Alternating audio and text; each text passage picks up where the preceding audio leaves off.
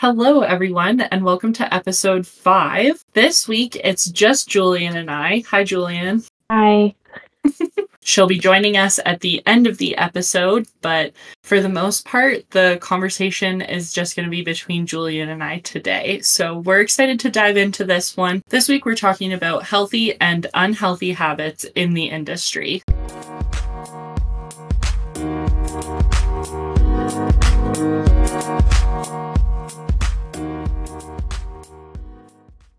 So basically for this week, we compiled a list of things that we see as habits that either we've formed or we've seen pop up in the industry a few times that frequently get discussed or talked about. And we're going to kind of work our way through them, talking about our experience with these specific set of habits. We'll see if it kind of snowballs into some other ones that we think of along the way or that get brought up. But we know that for these ones, at least, we have some experience with them personally. So the first one that we're going to jump into is caffeine use.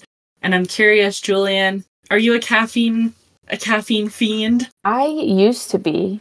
I recently have started to not drink caffeine in the beginning of my workday or even in the afternoon. But I definitely love a good Monster or Red Bull every now and then. But I definitely picked up a pretty bad habit of shotgunning energy drinks when I was at Caves because I was putting in really long hours. So I would shotgun a Monster Rehab, the tea and lemonade one, at lunchtime, and it would kind of get me through. And then I would probably have another one around like 2 p.m. because I was working from 5:30 in the morning till like 8 o'clock at night. So my caffeine use back then was pretty bad. I tried to kind of decrease it throughout the year in our slow season because I don't feel like I need the energy boost, but it has become a little bit healthier for me now to just not drink caffeine at all, because then I just start craving a good Red Bull and I'm like, this cannot be good for my heart. Yeah, no kidding. So what does your daily caffeine intake look like now? Well, I just got back from vacation, so I started work yesterday. So I haven't had caffeine in the morning yesterday or today. But when I was on vacation, I was having like soda, which has caffeine in it, and that's about it. But like normally, I think if it's a really tired day for me, I'll grab a cup of coffee from the clubhouse and it'll be one cup of coffee and that's it. Mm-hmm. But I don't drink any caffeine after like 11 a.m. because I want to be able to either take a nap after work or go to sleep at night. That's a sign that you're getting old, I think. Yeah. Well, it used to be when I was a kid, my mom would be like, no caffeine after 6 p.m. because you won't be able to sleep. And now I'm like, no caffeine after 11 a.m. Mm-hmm. Because I'm not going to be able to sleep or take a nap. And I enjoy both of those things. My personal caffeine use, I know that it's like so tempting in the mornings to just chug coffee to try and feel alive some days, especially if you've had a bit of a later night, not the best sleep, anything like that. When you're up at 4 o'clock in the morning trying to prepare yourself for the day, caffeine sometimes sounds like the best option. And I know that it's something that I could easily fall into a habit of doing much more often. And because of that, I have tried my hardest to limit myself to 1 cup of coffee a day, maximum. And if I have a cup of coffee in the morning, I know that I'm not going to be stopping after work. Or on the weekends, same thing. I don't want to just consume a whole bunch, as tempting as it is to maybe go for like a nice little coffee treat in the middle of the day or something like that. That's a habit that I have obviously developed because I do drink a cup of coffee a day, but past that, I really don't want to consume much more. So, like, we have our pot of coffee going in the shop and I'll grab one before I go out onto the course, but that's it. One thing about the cute little like get yourself coffee thing, I've been getting decaf. So like even if I do like treat myself, because when I was home, me and my best friend, we went to a cute little coffee shop and we both got decaf coffees because it was like 4 p.m.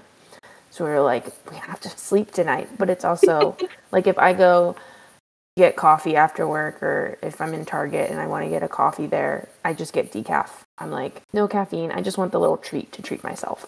Yeah, can I honestly say that has never occurred to me to do that? Yeah. And it helps with anxiety too, because sometimes, or most of the time, caffeine makes me really anxious.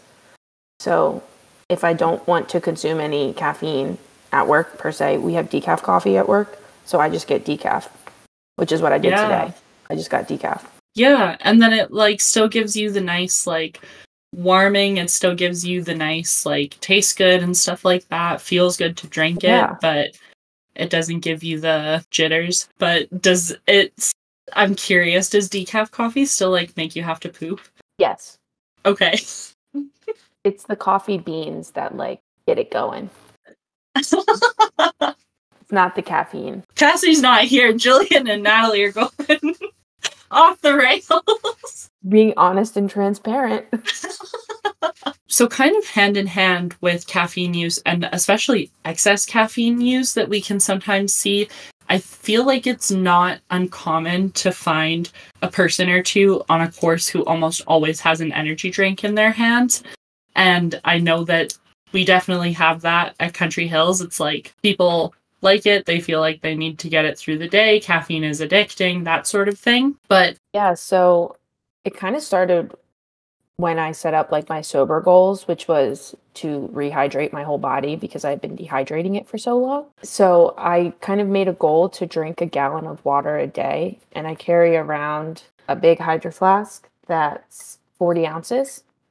So it's about 3.5 water bottles full. So I always fill up my water bottle in the morning right away. And then I try to drink 1.5 full water bottles before lunch.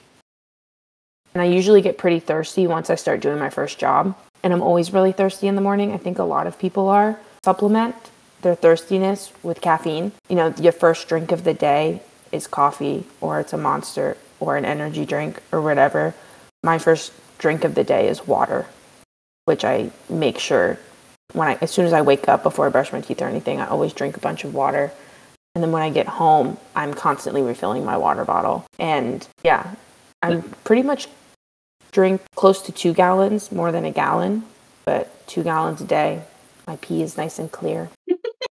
Transparent. I mean, apparently it's not supposed to be like super clear, but maybe I'm drinking too much water. But in the industry we work in, I feel like a lot of people don't drink enough water, and I would rather be overhydrated than dehydrated, especially working out in the sun all day, because that's not ideal. Yeah, I think you're looking for that like light lemonade as like a shade goal. Yeah. I'm at a light lemonade right now. 12 water bottles worth of water, which is a lot of water. And it's good for you.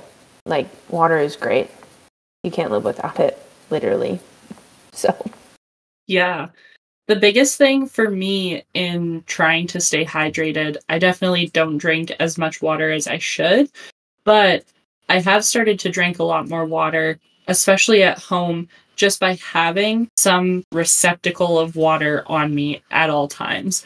And people are going to knock the Hydro Flask, the Stanleys, the whatever, but I bought a Yeti, a Barbie pink Yeti, that I keep with me literally all the time when I'm at home, and I will drink 2 or 3 a night easily just by having it nearby because it's there and it's handy. And I think that that's one of the biggest things that people can do at work as well to increase their water intake, is to just have a fresh water bottle nearby.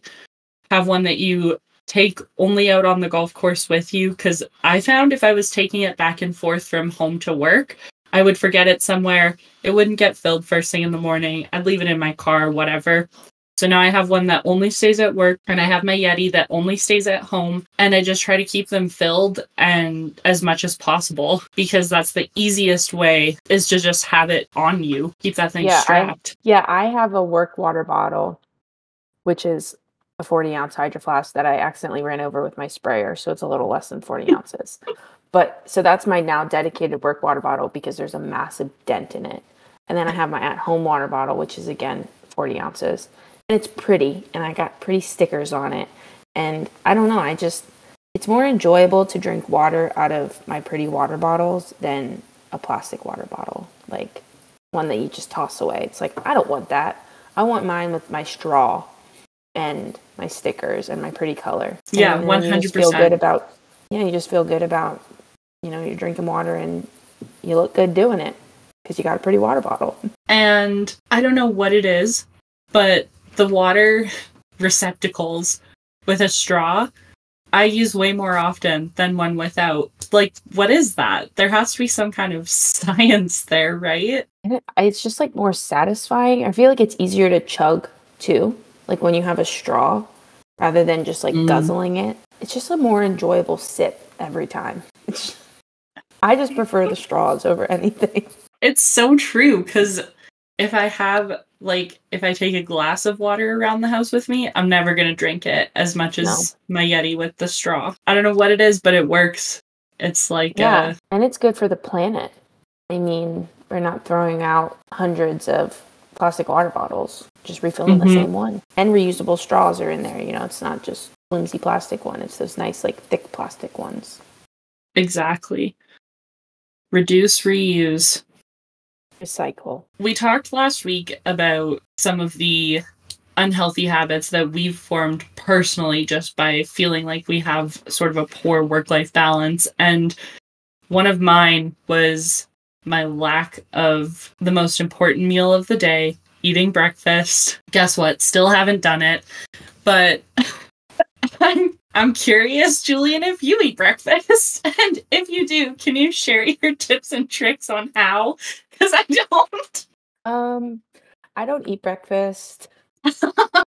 We're really missing Cassidy. She's the only one that eats breakfast out of the three of us. That's true. When I wake up in the morning, my first thought isn't food. It is to get in my car and drive to work so that I'm not late. So I'll get hungry like before lunch, and we take lunch at like 10 a.m., which is breakfast technically because it's so freaking early. But like I'll get hungry around like 8:30, and like the clubhouse, there's like free granola bars you can grab when you get your free coffee. So like sometimes I'll go up there and grab it. Most times I just stick it out until 10, and then I just go ham on my lunch, and then I have dinner. But I don't eat breakfast. I don't have any tips and tricks for it, honestly, because I'm not really that hungry at 4:30 in the morning. And sometimes I find You go. Sometimes I find like when I eat like right away, like it just upsets my stomach, like I get nauseous, like the food, yeah, it tastes good, but I can't like swallow it because it's 4:30 in the morning and my body is not ready to ingest food at that time to do. But I've been saying that for years now, and I've never eaten breakfast before work. So I don't think it's going to change in 2024. No, it's not a resolution or a personal goal of mine because I'm not setting myself up for failure like that, to be completely honest. But some things that I do think about, something that Cassie said last week actually was how she'll just like have a couple packs of oatmeal to have at the shop when she is feeling ready to eat in the morning. I think that maybe that would be a successful way to kind of sneak some breakfast in before starting the day. Or, like you said, being able to grab a granola bar or something like that. So maybe keeping a small stock of that kind of stuff at work would be kind of a successful tactic for me, because clearly getting something before I leave the house is not working for me whatsoever. Also, like, I don't want to wake up 30 minutes earlier to make a whole breakfast. I don't want to do that. I prioritize my sleep over eating breakfast, but I feel like a lot of people do that. And that's okay. Yeah, and if we're brushing our teeth in the car on the way to work, we're clearly not getting up early enough to make and eat breakfast before we leave. I have brushed my teeth the 2 days that I've been to work this week at my house. So I call that a success. That's a win. That's a win in and of itself, for sure. Kind of along the same lines of, and kind of what we can do to maybe up that nutritional value a little bit, or provide ourselves with something that helps us feel a little bit better going into the afternoon. Then maybe you're energized and less sleepy after lunch. So I'm curious about what your lunch habits look like at work. 8 slices of pizza and then go back to work, because that sounds miserable. Generally, we write down our lunch in the morning when we get there. And depending on the weather, depends on what I'm going to eat and what I assume my task is after lunch. So right now, it's cold and it's rainy, and there's not a lot of extreme manual labor that I have to do after lunch, so I can go for a heavier meal. I've been getting the burger and fries. Very filling, holds me over until dinner time, which is great. But on the hot days, I opt for a salad or a wrap or a sandwich and side salad, or, sandwich and fries kind of thing. Our sides are like kind of mix and match, which is nice. Like you can get fries, you can get fruit, you can get salad, you can get soup, and you like pick from one. I usually either do a side salad or a side of fries, but it's all just dependent on what I'm doing, how long my shift is going to be, and how hot it is outside.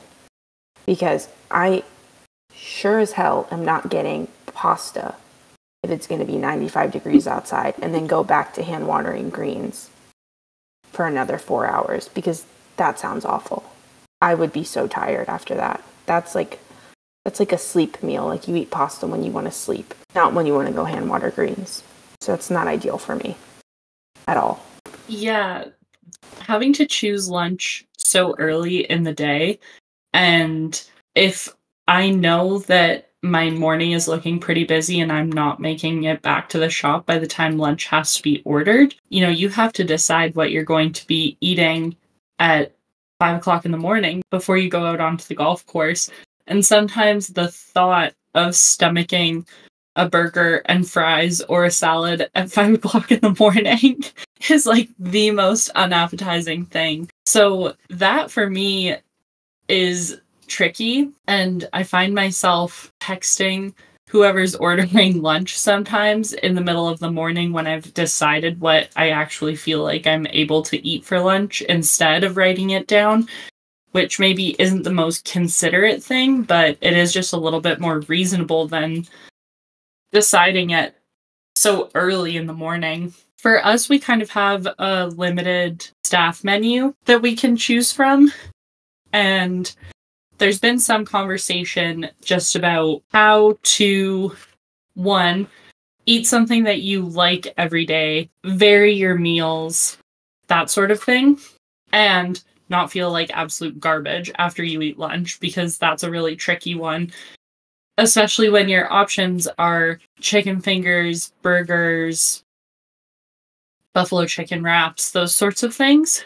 So there are a couple salads on the menu, and those are definitely good to get in the mix, especially if you add a protein to them. The thing that I always struggle with, though, is unless there's a little bit of an addition of carbs, like a side of garlic bread or something to go with it, I don't find that it satisfies me for as long as I would like. And since we eat lunch so early, dinner isn't until a reasonable time. Usually once Alex gets home, then we'll have dinner together. And that's at like a quote unquote normal person time who's not running off of a 10:30 a.m. lunch schedule.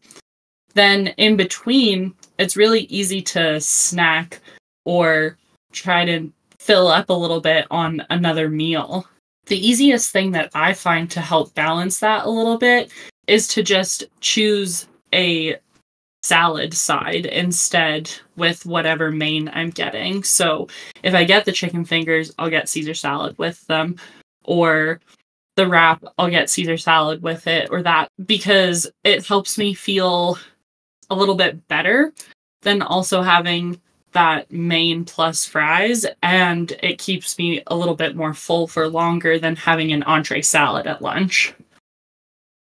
Yeah, I kind of came into that issue where I wanted something lighter. So I was getting the chicken Caesar salad every day, but I'd be hungry after like 2 hours of work, and I'd be like, we still got 5 more hours to go here. Like, I can't be this hungry. And then they added a chicken Caesar salad wrap to the mix where you could get a side of fries. Because I tried to order a chicken Caesar salad with a small side of fries because I needed like the carbs to like hold me over. That's what I needed. And they're like, you can't do that. And I was like, well, you added the wrap now. So now I can get the chicken Caesar salad wrap with fries.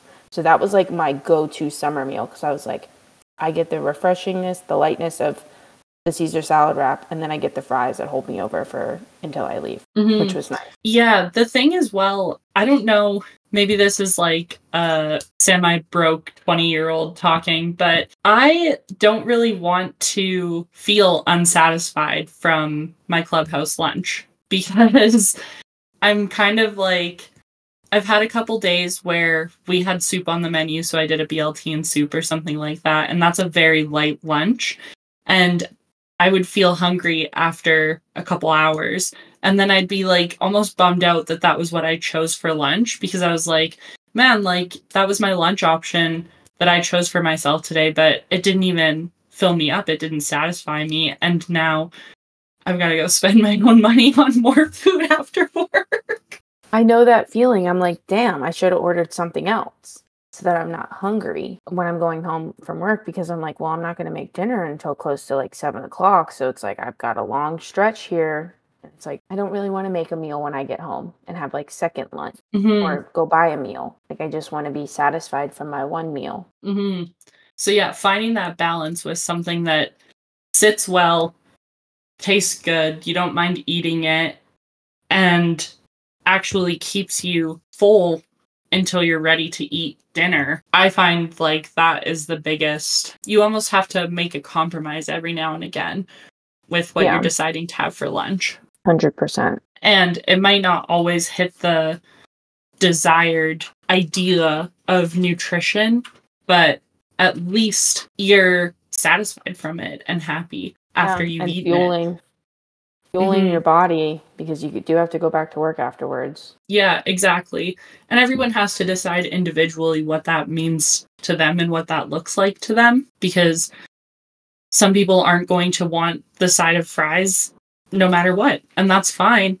But then they maybe have to choose a different option or add a protein or whatever it is to help find that balance, because running on a half-empty tank through your day of work, especially when we do what we do, it's not the option either. No, not the option at all. No. That just makes for a miserable afternoon. 100%.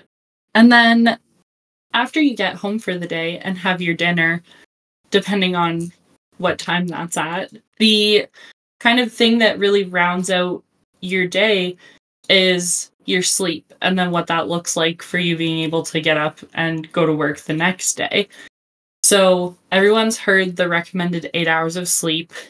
Do you hit 8 hours of sleep? What's your sleep schedule look like?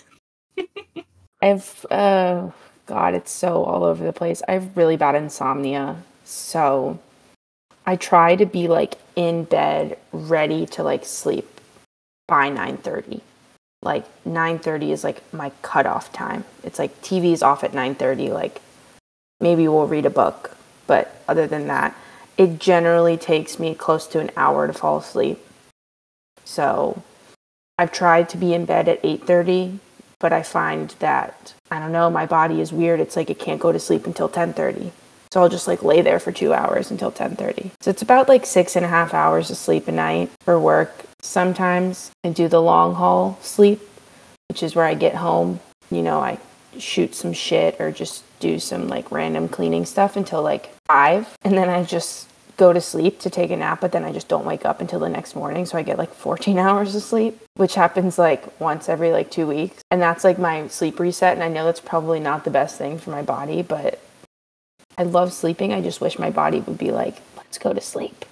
Like, come on. So usually like 6 to 7 hours a night is what I'm looking at. I wish I could hit like 10, but I would have to go to sleep at like 7, because I do wake up significantly earlier, like between 4:15 and 4:30 every day. So it's not ideal. But on my weekends off, I do sleep in. I force myself to sleep in. When your body like wakes up without the alarm and you're like, not today, we're not going into work. I'm like, we are going back to sleep. We are sleeping. We are getting more than 10 hours, because that's important. Yeah, the reset on days off, or the almost catch up. I know that you can't technically like catch up on sleep or you can't store sleep or anything like that, but it just feels like it feels better when you get those extra hours on the days off. Yeah, exactly. Yeah, mine varies greatly. And the thing that I find that I struggle with so much is during the summer when we have to be up so early, because I know that you guys are year round pretty much the same times, but us, we fluctuate, right? So to go to bed at kind of a later time and still get 8 hours of sleep is reasonable for that to happen because there's nothing happening that late at night anyways. Like, it's sleep time. But during the summer, the biggest thing that I struggle with is going to bed early enough to get 8 hours of sleep. There's still stuff going on. It's dinner time, or you could go to a patio, or it's still light out. And so you could be hanging out or seeing friends or just spending time that you don't get in the morning because you're up so early and off to work, that you can use that almost to kind of make up for it in a way. You know, getting home from work as early as we do gives me an opportunity to reset and hang out for a little bit, do some stuff around the house, finish up school, and then I'll be able to cook dinner and stuff like that. But by the time Alex is home, I want to be able to hang out with him for a little while. And then that pushes my sleep later and later because he works closer to normal people hours. And so I think that that's the biggest thing that prevents me from getting the quote unquote 8 hour requirement, especially during the summer, is I almost want to make up for that lost time that I wouldn't get at any other point during the day. It's a trade-off because I get the at-home time from 2:30 or 3 until supper time, kind of, to be able to do stuff. But especially when I've been in school up until this point and continuing into next semester, it feels like that takes away so much of that free time as well. So then I want to have it after dinner, which is when I technically should be going to bed to get 8 hours of sleep. Yeah, I can totally relate to that. I feel like because we work around, we're surrounded by people when we're at work all day, every day. When I come home, I kind of like to be like a hermit in my room. Like, I need like the time for myself to reset, like to keep the peace. So sometimes if I'm watching a show or I'm reading a book, I kind of get like FOMO of just being able to sit and watch a show until like, you know, this episode is over, but the episode is going to trail until like 10:30, or it's going to be too late and I'm not going to be able to finish this movie, or I'm really into this book and I want to read to the next chapter, but I have to wake up in 6 hours. So it's like, I do fall into that a lot, which I always regret the next morning because I'm so exhausted. But it's like, when am I going to be able to take that time for myself to just like sit and like just be by myself and respect my own time, that I'm surrounded by people all day. I spent all day outside. Like, I just want to be inside and like watch Grey's Anatomy or read my ACOTAR books. Like, that's all I want to do. But then I always end up pushing it a little bit, and then I wake up late and brush my teeth at work. So it's a cycle. Yeah, and that was going to be my next question, which is like, with kind of that decreased sleep that it sounds like we both get, how do you find it affects your day? How do you find you're functioning with it? I'm always, with my decreased sleep, I'm definitely more prone to pushing the snooze and then rushing in the morning, which I hate doing. I hate rushing in the morning to go to work. It starts off the day on a bad foot because I'm anxious to get to work on time. And then I get there and I'm like, oh, we made it 10 minutes before 5:30. I'm like, every time I look back on it and I'm like, I don't even think you breathed for your whole drive into work because you were so anxious about being late. And then it's like, you start the day off on a bad foot.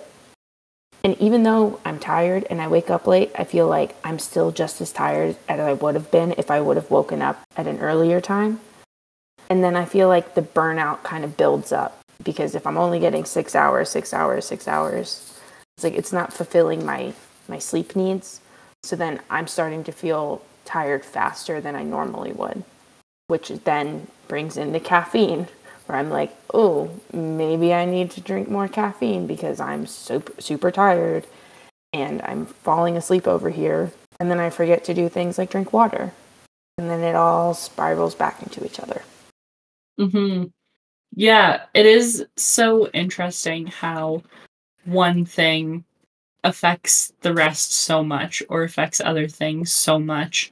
And it could be the same way where, like we were saying, if you have a heavy caffeine use and then that's keeping you up at night, well, now you're tired from that and relying on caffeine more. And it just kind of keeps going. So trying to establish a baseline of what the minimum that you need is as a person and maintaining that is really, really tricky. And for me, I only find that I'm going to force myself to go to sleep and try to be better about getting more hours of sleep or something once I've already reached the point of knowing I'm not getting enough sleep. So for me, sleep is definitely the thing that gets sacrificed, I think, over everything else. And it's not sustainable. And it's why I end up coming home and wanting to just take a nap after work, or why I am able to sleep until 1 p.m. on my days off. And then that keeps me up at night more for the next day of work. So it kind of all tumbles into that strange effect. And we do keep odd hours compared to so many other people. Like, how many cars do you see on the road on your way to work versus on a weekend, or if you have a Friday off or something and you're out at 9, how many people do you see then? So trying to find some kind of place where you're able to do all of the things that you want and maintain a decent amount of sleep. I personally have not got there yet. And if someone listening has, please let us know what your tips and tricks for being able to kind of maintain your work lifestyle, your personal lifestyle, and get a decent amount of sleep are, because clearly Julian and I don't have that piece figured out. We need it. Please let us know. Yeah. Because we're out here not sleeping enough. Definitely not enough. And then kind of talking about how that affects our day-to-day, you know, we touched on quite a few different things already, and I want to talk about some things that kind of, at least in my opinion or in my experience, don't get considered as a healthy habit to have, or as something that's as important as some of the other things that we've maybe talked about, especially in our industry and with the things that we do. So the first one that I want to ask you about is sunscreen use, because I'm a very pasty person and I have some opinions about this, and I know that not everyone agrees with me about the importance of it or things like that. So I'll kind of get into my thoughts, but I'm curious about yours. If you use SPF, how much you use, how often, what that looks like in your day-to-day. I use SPF, especially on my face. I'm very specific about my face sunscreen. I don't want any wrinkles, and we're out in the sun all day, so that's very important for me. I use SPF 50 PA+++ on my face in the morning, and then after lunch I reapply it on my face, neck, ears.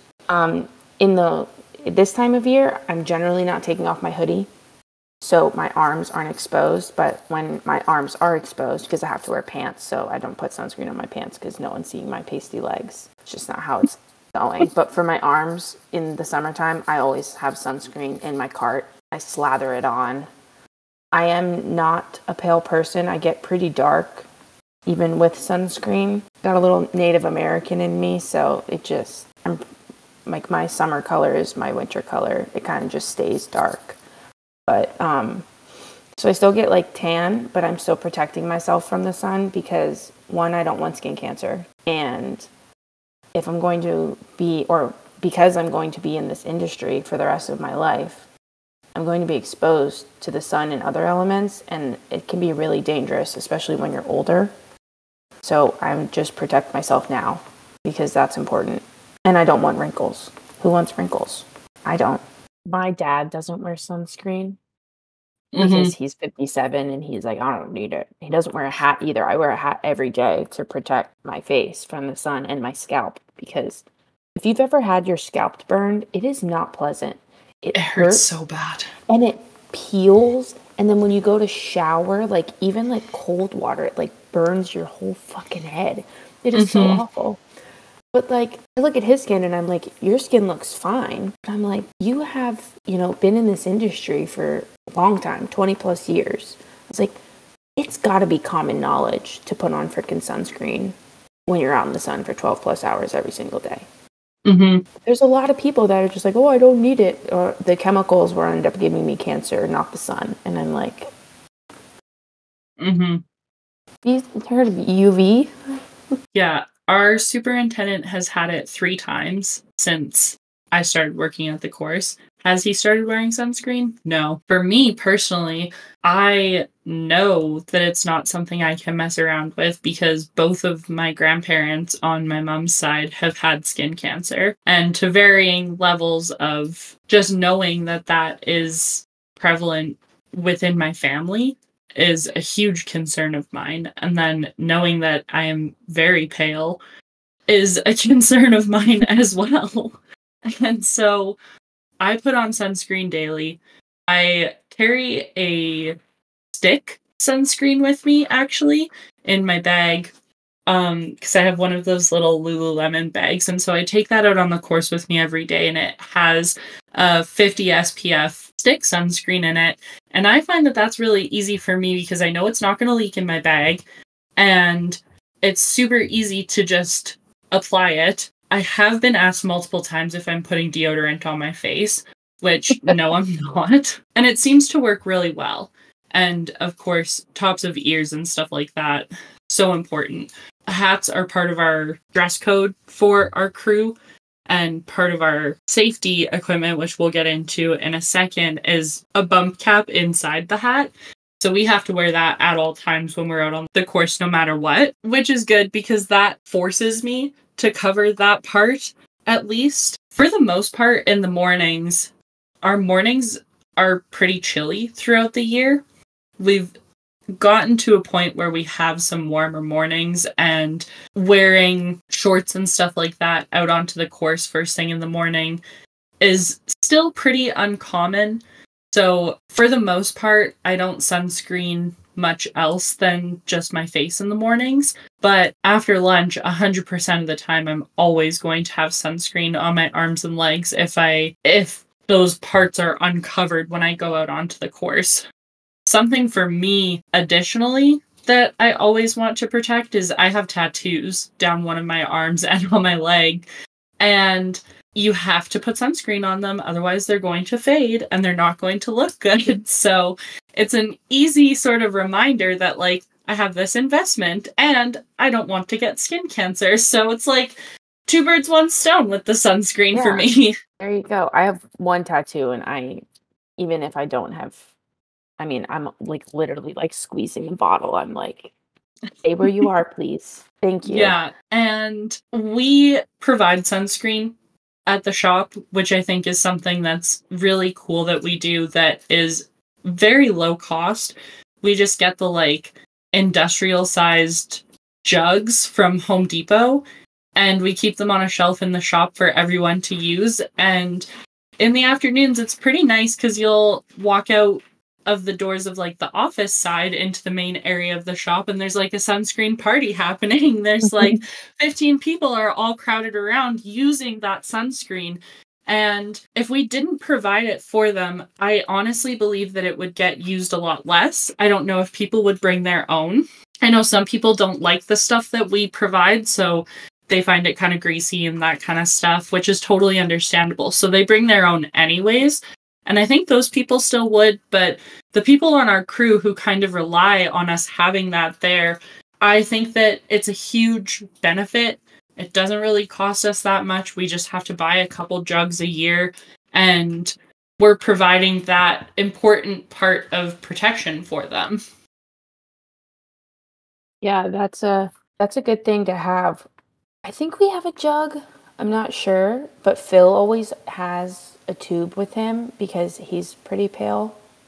So in the summertime, he's always slathering on sunscreen. And it's really sunny when he brings out I call his fisherman hat, because it's not the normal it covers all access of the sun to his head. And it's sunny when Phil's got his fisherman hat on. He's protecting himself. The other thing that I find is really important is SPF lip balm. My lips get really dry winter, summer, no matter what. I always have lip balm on me, but it always has SPF in it, no matter what time of year it is, because another thing that's really painful is if your lips get sunburned. It is miserable. And no one wants skin cancer on their lips either, because that sounds miserable. Yeah, no kidding. And SPF lip balm is just as readily available as every other kind of lip balm. It's in the same section at the store. It just has SPF in it. It doesn't vary in price at all. So it's like literally one of the simplest things that you can do is pick one of those up as well and use it. Something that I had never really thought about, but my sister brought up that she used during the summer as a tool for herself. My sister has also worked on a golf course for a couple of years. She works in a maintenance crew as well. And she uses the UV index on her phone in the weather app to kind of indicate at what point she knows she should be putting on sunscreen. And so as soon as it gets over a 4 or a 5, she's always going to sunscreen up, but knows that she tans a little bit more easily than I do. So for me, it might be like a 3, but she knows that that's when she has to put sunscreen on and utilizes that throughout her day. She'll kind of check in the morning, check again at lunch, whatever it is. But I think because of the hours that we work, it gets so warm during our first shift and the sun comes out and is bright during the morning shift. I think a lot of people think that they can last until lunch and then maybe put it on at lunch, but that's not safe either. If the sun is out, it's time to put sunscreen on. Yeah, that's why I do it right when I wake up. And I also use the UV index on my phone too. Santa Cruz this summer, our UV index in the summer was 12 for a couple months. That's very high. That's very dangerous. I get a notification on my phone when the UV index is high, when the temperature is going to be high. It gives you like the warning, and it's like load up on sunscreen because it's not safe for your skin or for you. No, it's not. And so I found a golf course industry article, and I'll just give the rundown of the facts that it gives. But according to the American Academy of Dermatology, most people don't know that skin cancer is the most common form of cancer in the United States. And just based on that statement, it is the most common form of cancer in the United States. More than 3.5 million skin cancer cases affecting 2 million people are diagnosed annually. So, yeah. So 2 million people a year. And if you think about the size of our industry, we are not immune to that, especially with the fact that we work in the sun every single day. Current estimates are that 1 in 5 Americans will be diagnosed with skin cancer in their lifetime. So if you think about the size of your crew at your course, for us, we're about 60 during the summer. So that means if 1 in 5 of us get diagnosed, 12 people would have skin cancer on our crew. That's crazy.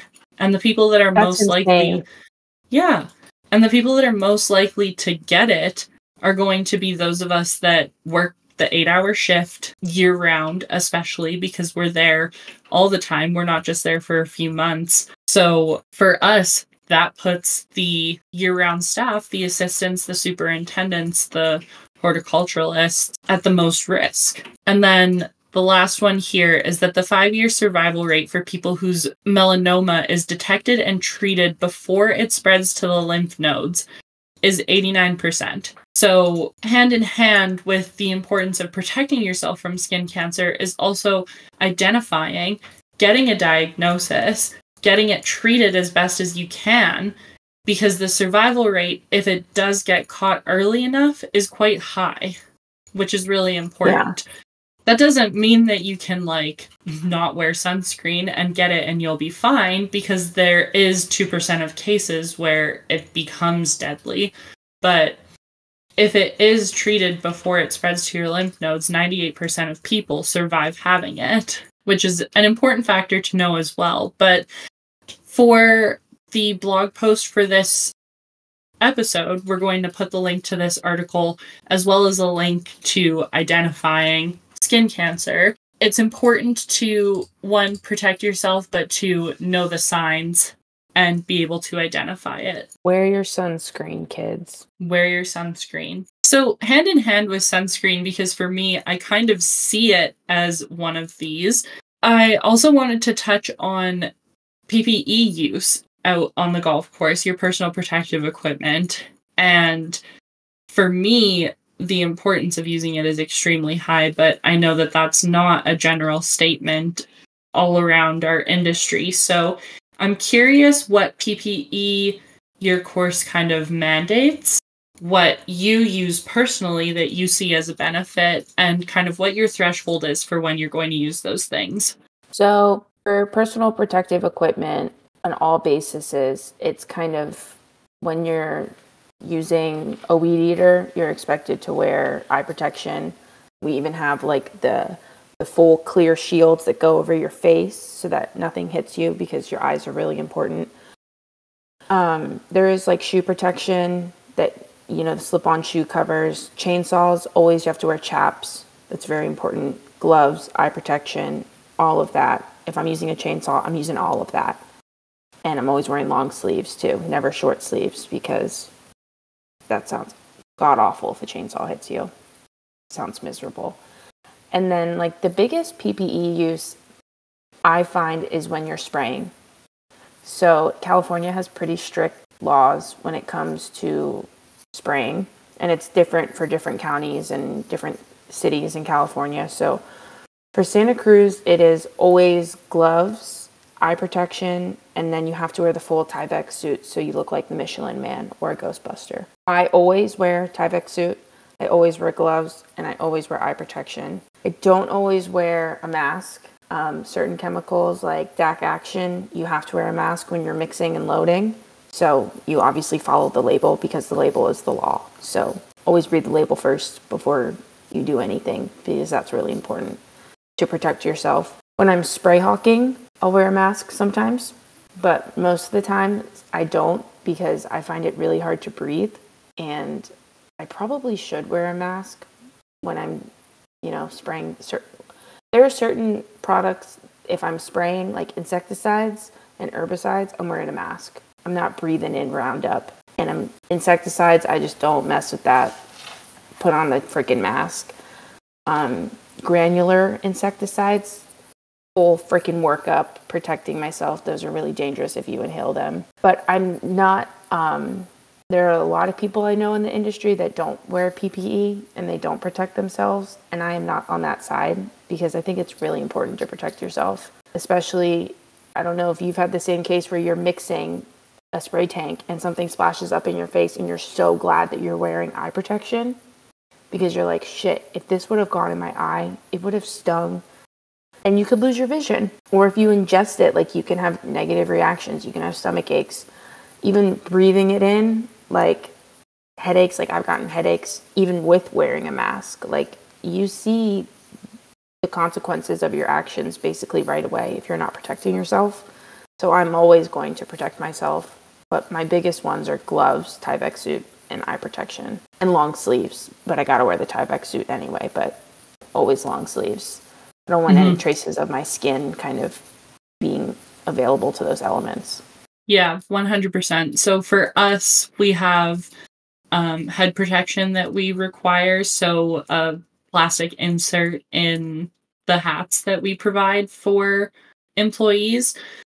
So we have that bump cap, always require closed-toed shoes. And then most of the basic PPE we provide. I haven't come across anything that I've needed that we don't have at work. People are welcome to bring their own, but for the most part, we try to provide everyone with everything that they need. And so the biggest ones, of course, are eye and hearing protection. Oh, I So forgot about the hearing protection. That's another big one.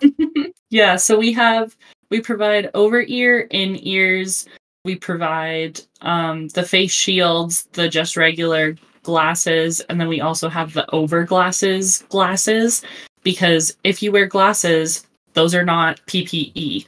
They are just glasses, and they're not going to protect you from something. And so either goggles or face shield or the over glasses that cut off on the sides, those are what you need for PPE as a glasses wearer, which I'm well versed in. For me, I try to wear my hearing protection as much as possible. If I'm operating something personally, my hearing protection is on. And it depends on the noise level or what's happening around me. If I'm going to wear it as a quote unquote bystander or someone that's just kind of around it. But if I'm operating, I have my hearing protection on because that's a big one for me. I developed tinnitus after a couple of years of working at the golf course.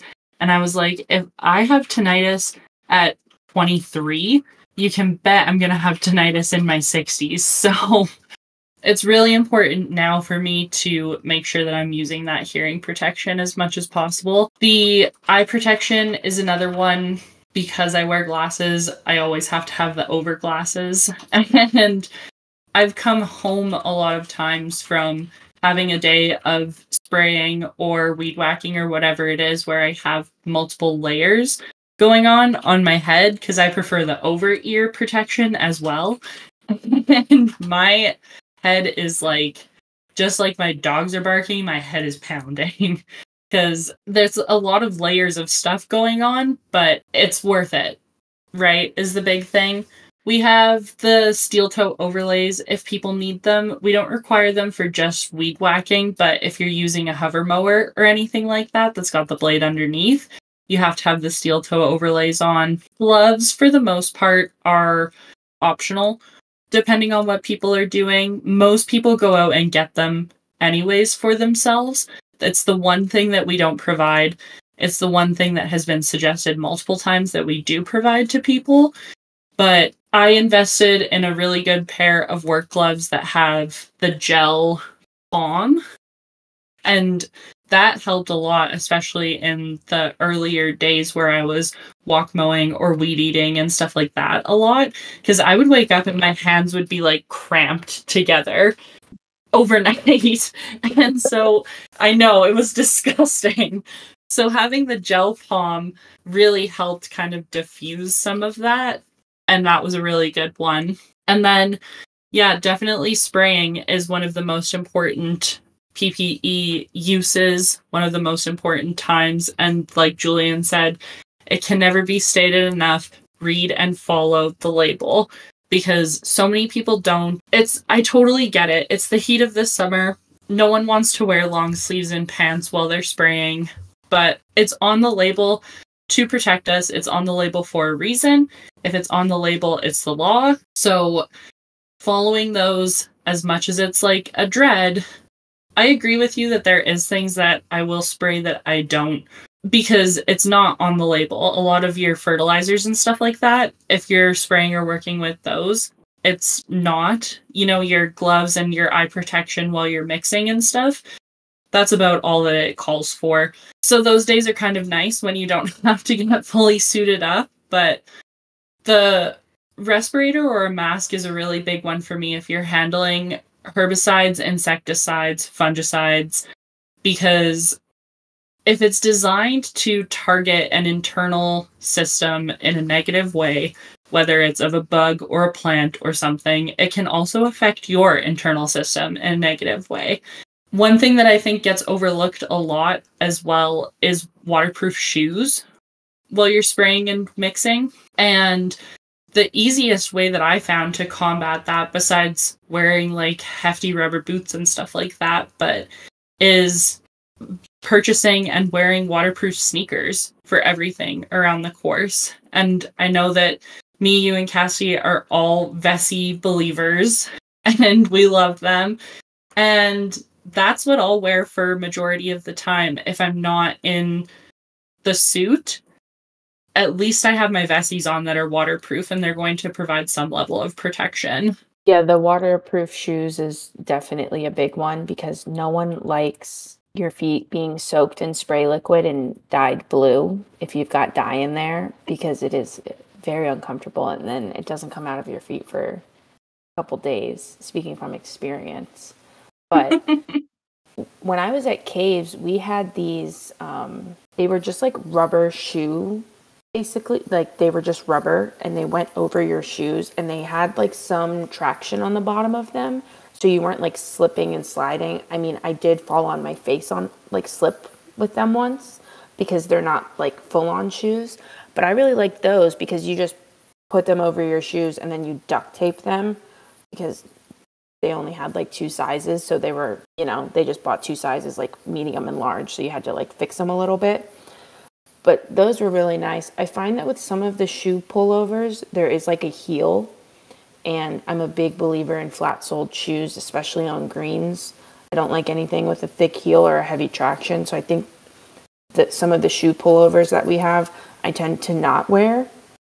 And I'll just wear my vesties or my muck boots that are waterproof because they leave imprints on the greens, especially when I'm spray hawking the new greens. It's the last thing we want is to leave those heel imprints or make a scuff or anything. So I just always go in with waterproof shoes, my tried and trues, my vesties or my muck boots, and they get me through it just as fine. And my feet aren't wet or blue at the end of it. Yeah, we also buy the matching Tyvek pull-on booties. So we'll get the suit and then the white booties that you can pull on over. And it's a whole fit. It looks real good. Not flattering on anyone, but at least you're protected. At Caves, they were bright yellow. So it's like you'd walk around looking like freaking Big Bird with your bright yellow, or a clown with like your bright yellow shoes and then your white pants. And at Caves, we just had to wear like the white pants and then you always had to wear a long sleeve. Like you didn't have to do the full Tyvek suit. I guess like Maryland, the laws, I mean, everywhere it's different, but California, it's the full Tyvek suit.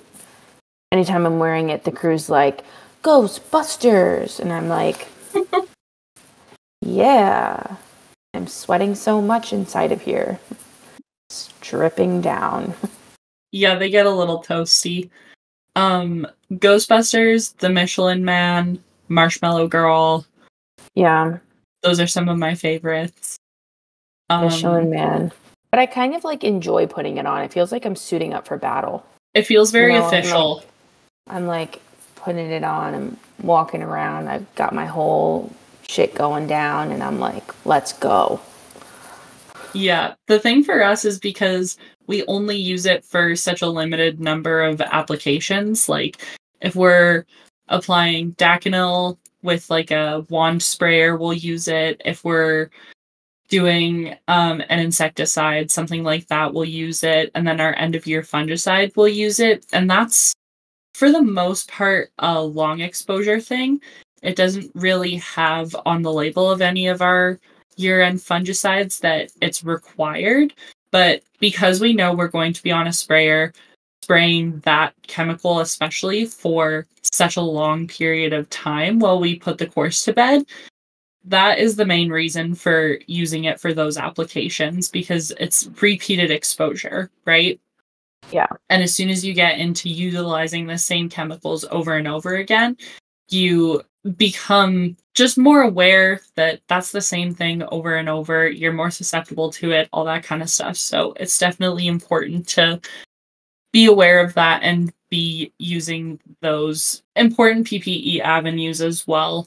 Even if sometimes it's not required, it might be the best choice. 100%. So even though she's not able to join us for the full episode, we are popping Cassie in to say hi to everyone. And she's just going to tell us quickly about some of the healthy and unhealthy habits that we can come across during a week of tournament prep. Because it is really different, the scope of work that you're doing, the hours that you're working, the amount of time that you're out on the golf course. So she's going to tell us a little bit about the habits that she sees and her experience and what she tries to maintain as healthy habits during those weeks where you're working so many extra hours, odd hours especially, trying to prepare for the tournament? Hello, everyone. I am reporting to you from Hawaii. Unfortunately, due to the time difference and me being so far away and working in the evenings, I was unable to record live with Natalie and Julian. So I'm here to share the healthy and unhealthy habits of tournament work. I was unexpectedly whisked away to the Century 2024 tournament on the island of Maui at Kapalua. So that came about quite quickly. Thank you, Stephen, for letting me come on such short notice. I basically was asked Friday morning if I could be on a plane Sunday afternoon. So that ended up working out for me. So here I am. And it's Friday night, and we are deep in the tournament at this point, getting ready for Championship Sunday, my favorite day of tournament week. And yeah, this is my 4th full week tournament, so I have a good amount of experience with this kind of thing. And there's a lot of unhealthy habits that kind of come with tournament work. Part of that is just because we start so early in the morning that, for me personally, unlike the other two, I love to make myself breakfast, either a breakfast sandwich or like a scramble or something. And I make that and I eat it before I start my morning job at work.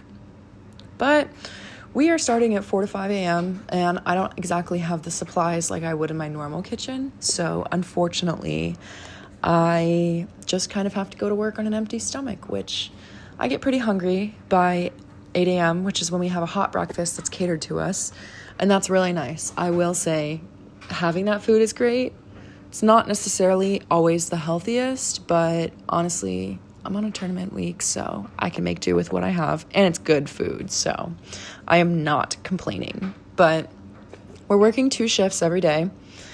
So I'm starting to get a bit tired, and I'm definitely starting to drink a little bit more caffeine. I'm not really a caffeine fiend, as some might say, during the average day. I will drink a cup of coffee here and there. And if I'm really tired, I'll drink a Red Bull. If I'm traveling, I'll buy a coffee. But for the most part, I do not ingest a lot of caffeine anymore. That really has just changed in the last 6 or 7 months. But honestly, I think it's for the better. I kind of wake up in the morning and I'm just ready to go. I'm one of those people. So yeah, my caffeine intake has been up a little bit. And I've also been drinking a lot more water. The average temperature here has been about 75, maybe 80 degrees. And it's humid, which I've been living in California for the last 7 months. And I can tell you that I have not dealt with humidity like this since my summer in New York. So that's really been changing things for me a little bit. But I have not become a weak Californian. I am still totally, it took a second to adjust to, but now it's fine. So obviously with that humidity and the heat and the sunshine, there comes the need for a lot of sunscreen. And oxybenzone, which is the active ingredient in most sunscreens, is banned in Hawaii due to it being toxic to coral reefs. So I've been slathering on some zinc, and that's been pretty nice. Unfortunately, also, usually when I work a tournament, I will do my morning shift, eat breakfast, and then I like to sleep between my 2 shifts because I'm usually very tired. But I'm in Hawaii, and this is my first time ever here, so there's no way that I'm going to just sit in my room and sleep. If I do come back to the condo that we're staying in, I usually Morgan and I have been sitting outside just talking and whale watching from our balcony. That's been really enjoyable. So yeah, I haven't been napping. I'm definitely starting to feel that catching up with me, but that's all right because I will sleep on my plane ride back. And that's pretty common, honestly. It just kind of happens. At the end of this tournament every single day, we have been going to a house run by Simplot, and some of our sales reps have been making us dinner. So we all sit and kind of eat dinner as a family.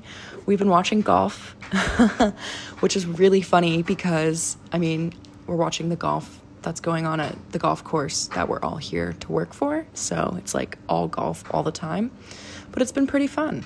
So yeah, I'll get into a little bit more about the tournament at a later time, but that's pretty much the ins and outs of it right now. So see y'all soon.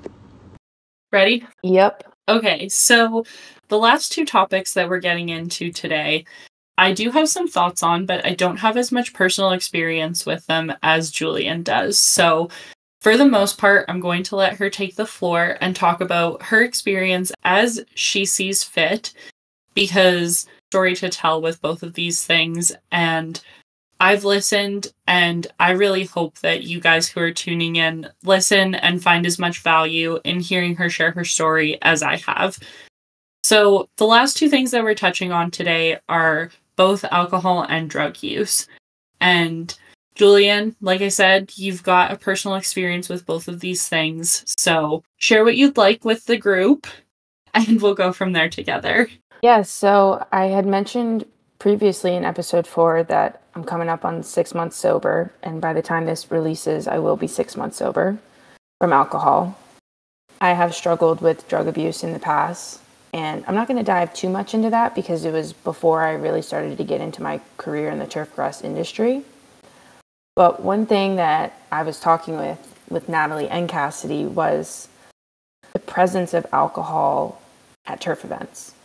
You know, you go to a conference and there's, you know, free drinks at the bar, or you go to a networking event and the drinks are paid for, it's open bar, and it's kind of always there. Like, it could be 10 a.m. or it could be 6 p.m. and it's like more often than not, people are drinking alcohol than, say, a Coke or a bottle of water. And I didn't really realize how much it consumed me until I stopped drinking.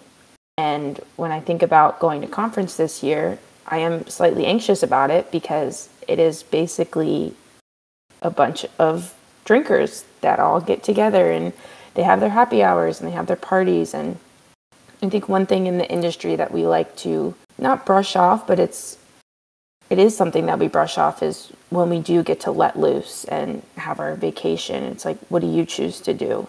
Before I got sober, when I had a weekend off, I'd be like, oh, this is the perfect time for me to get hammered because I don't have to wake up at 4:15 in the morning, because I can sleep in until whenever I want and I can deal with my hangover without watering greens. Didn't form just because of the turf industry, because of many other opportunities that I had, which was moving cross country and living basically alone, having no family out here, and kind of letting myself divulge into something. But then going to work events and having everybody else drinking, it's like, oh, I'm not the only one.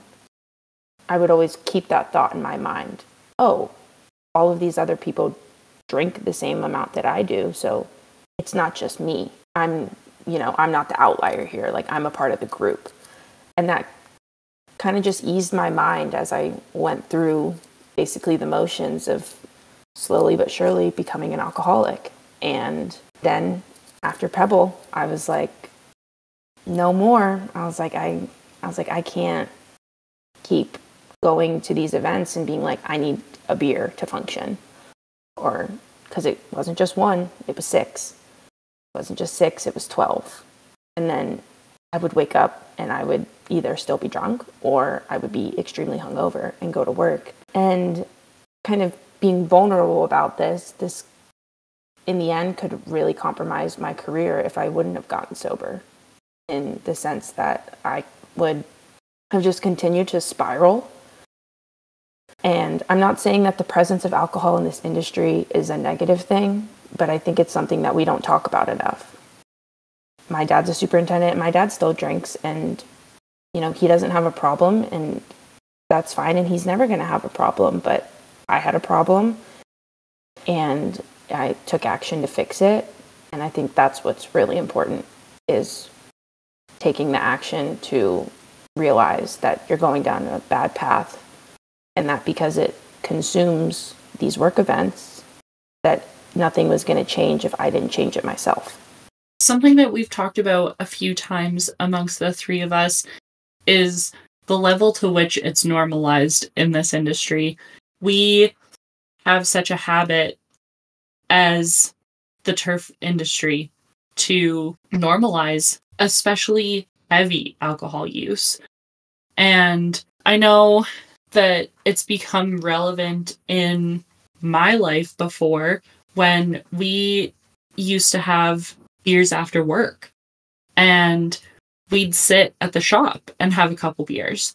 And it was no problem. We'd have a few beers and then we'd all get in our vehicles and drive home.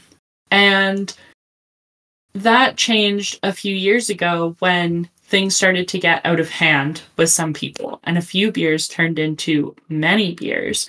And then we were leaving work after many beers, and that was, when I think about how unsafe that those actions that we were taking were, it's so crazy to me that we ever thought that was a normal thing to do.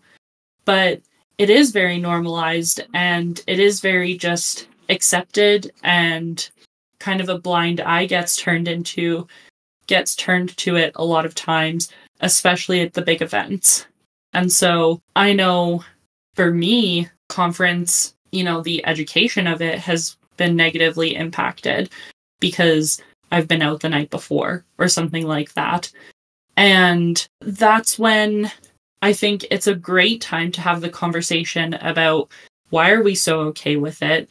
Should we be okay with it? And how do we change the narrative around it from being so normalized to something that we can have open conversations about the heavy and excessive use of it that we see, and how we can change to make people feel like it's not something that they have to partake in, because even though it is at these events, it's not the only thing at these events, Yeah, with the events, I feel like when I first started networking, it was calm my mind. I was like, I need a couple drinks before I can actually start communicating with these people that I have no idea who you are, and I'm supposed to be networking with you, and I'm supposed to tell you about myself. And I was early on in my career, and now that I'm here, yeah, I'll be a little nervous, but I can sit and talk to you about myself and what I do and what my goals and my dreams are for myself in the turf industry. And you could just give me a bottle of water. That's fine. But it becomes a trend when it's everywhere. It's like, oh, happy hour at this time, come network. It's like, do people want to come and network, or do they just want the free drinks? That's where I find that there's more of a push for everybody to basically get drunk. And it's just one big drunk fest, essentially. And there's not really it's not really networking anymore. Now it's just turned into a party. And if that's what you want to experience, then I understand that. But coming from the perspective of someone that's sober, going to their first conference sober, I'm anxious to see how I will be perceived in that environment, because I'm not drinking and I'm actually there to network, and I'm there to catch up with people. So I'll definitely report back to you guys how it went. And maybe there's a couple that I skip out on, because honestly, I haven't been to a bar in 6 months. So if there's a bar, then I'm not going to it. Mm-hmm. And I know that Cassie and I and everyone in your circle will be cheering you on from a distance, because experiencing that and the normalization of it, and not necessarily the external, but the internal sort of pressure that you can feel in those situations where you aren't drinking and, you are kind of the quote unquote outlier with your bottle of water and stuff, cheering you on, keeping you going. But I am curious.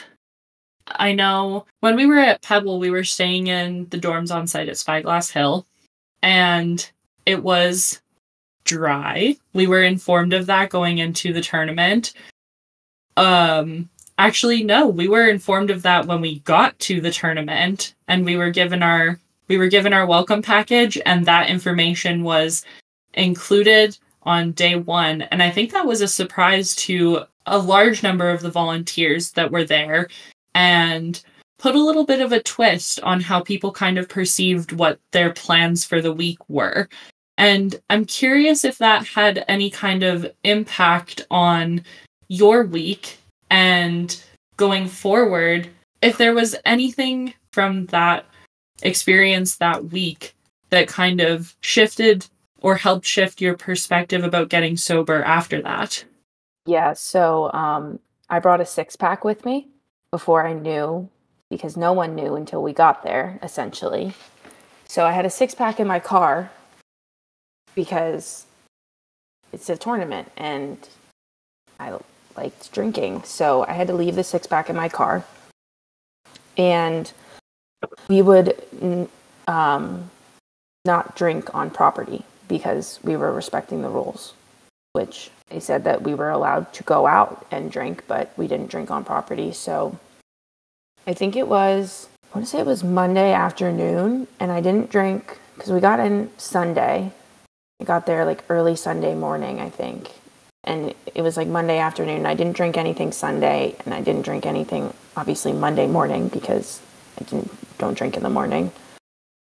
And I was craving a beer because I was running on very little sleep. And I knew I had the 6-pack in my car, so I went on a drive and drank, and then we came back and it was fine. Or I would go get the beer from my car and I would walk across the street, which was not technically property, and I would drink. And I think when I had a conversation with Andy Meadows, who Cassidy is with right now in Hawaii, but she's been sober, and I was kind of telling her just about my previous sober journeys, and I was talking about just like my relationship with alcohol. And she's like, I don't drink alcohol and I make mocktails for myself. And I was like, that sounds nice. Maybe I'll do a month sober, which was what my plan was originally.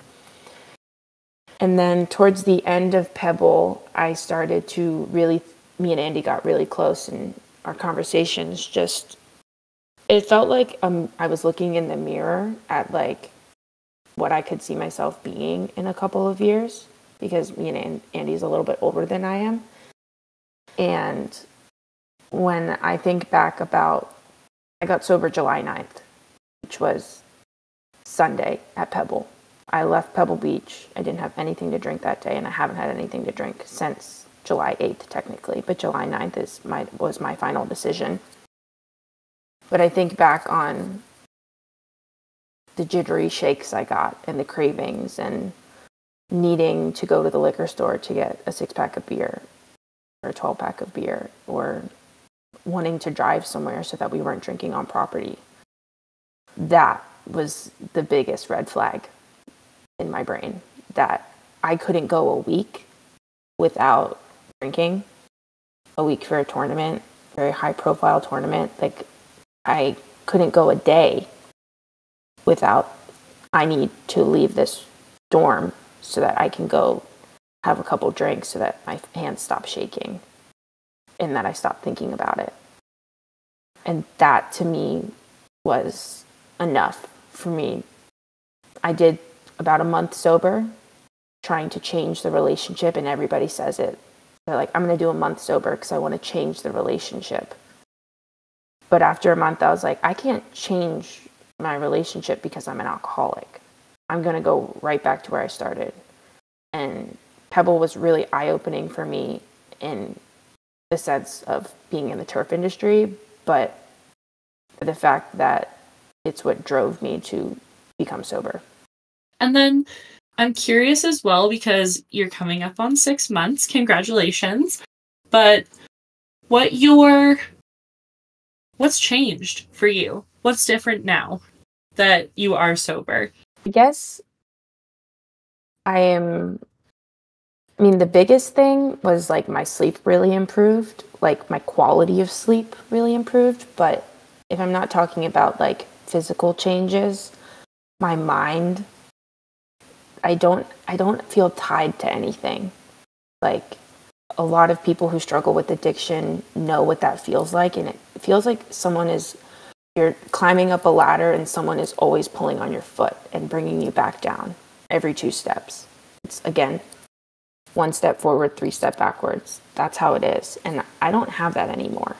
I don't feel like I'm being weighed down by the cravings or the urge or the wanting to be drunk, or even just like the savoring of a beer. Like, I don't have that anymore. And I feel a lot just like more free and lighter. And I feel a lot more like myself. Because I felt like when I was drinking, I was trying to kind of hide who I was because I didn't like her, which is another like very deep aspect of it, because again, alcoholism and addiction will do that to you. It screws with your brain in so many different ways. And I've gotten to know sober me over the past 6 months, and I really like her. And I love myself now, and I don't feel tied to anything or anyone. Because I feel like I can look in the mirror and be like, I'm proud of myself for everything that I've accomplished, not only in my career, but like, I don't want to wake up in 30 years and be a drunk who threw away every single one of her dreams that she sacrificed so much for. I don't want that for myself. I don't want to throw thousands and thousands of dollars away on beer and booze and hard liquor. I was basically killing myself from the inside, and now I feel more alive than I've felt before in the 6 months than I have in 24 years. That's incredible. It's just been like the craziest journey. And I was telling my best friend Hannah the other day, I was like, who would have thought that I would have been the sober friend? Because me and her, we went through a lot together, just a bunch of stuff. And I always said, I was like, I'm never going to be sober. But it's like when you come face to face with your demons and what's actually holding you down, you have to make that decision. It's the best decision that I've ever made. Yeah, and I said it last week, but I'll restate it here just because it's something that kind of resonates, is that making that decision for yourself and sticking to it and following this journey and this path, it makes me, in like a selfish way, it makes me thankful, because now I know that I get to see Julian's future. I'm excited for my future too, but I'm kind of happy that you and Cassidy got to kind of see me towards the end of my drunkenness, my drinking. And then, leading up to Pebble was probably the worst. And then Pebble was really bad. But like, you two were with it for the whole week. Like, I mean, you saw it. But then seeing how far I've come now, like, I'm glad that you guys were able to witness the before, the after, and the during, which makes me really thankful for you guys. And the sort of gravity of witnessing that journey that you took and that you have been on is not lost on me, and is not something that I take lightly, because I feel very honored that I've been able to see you and witness you and cheer you on and call you a best friend during this time. I love you. I love you. Well, should we end it there? I just want to say one more thing before we end it. Yeah, absolutely. Anyone who is listening to this, please feel free to reach out if you struggle with alcohol abuse, substance abuse, anything of that nature. You can DM us, message us on our turf, on Twitter and Instagram. I'm always down to talk if you need someone to help you, if you want to start a sober journey or even implement a small sober routine, because I'm here to help. And from what I went through and what I'm going to go through for the rest of my life, choosing to stay sober, if you're struggling in the way that I struggled, then I want to help you, because that's really important to me as well.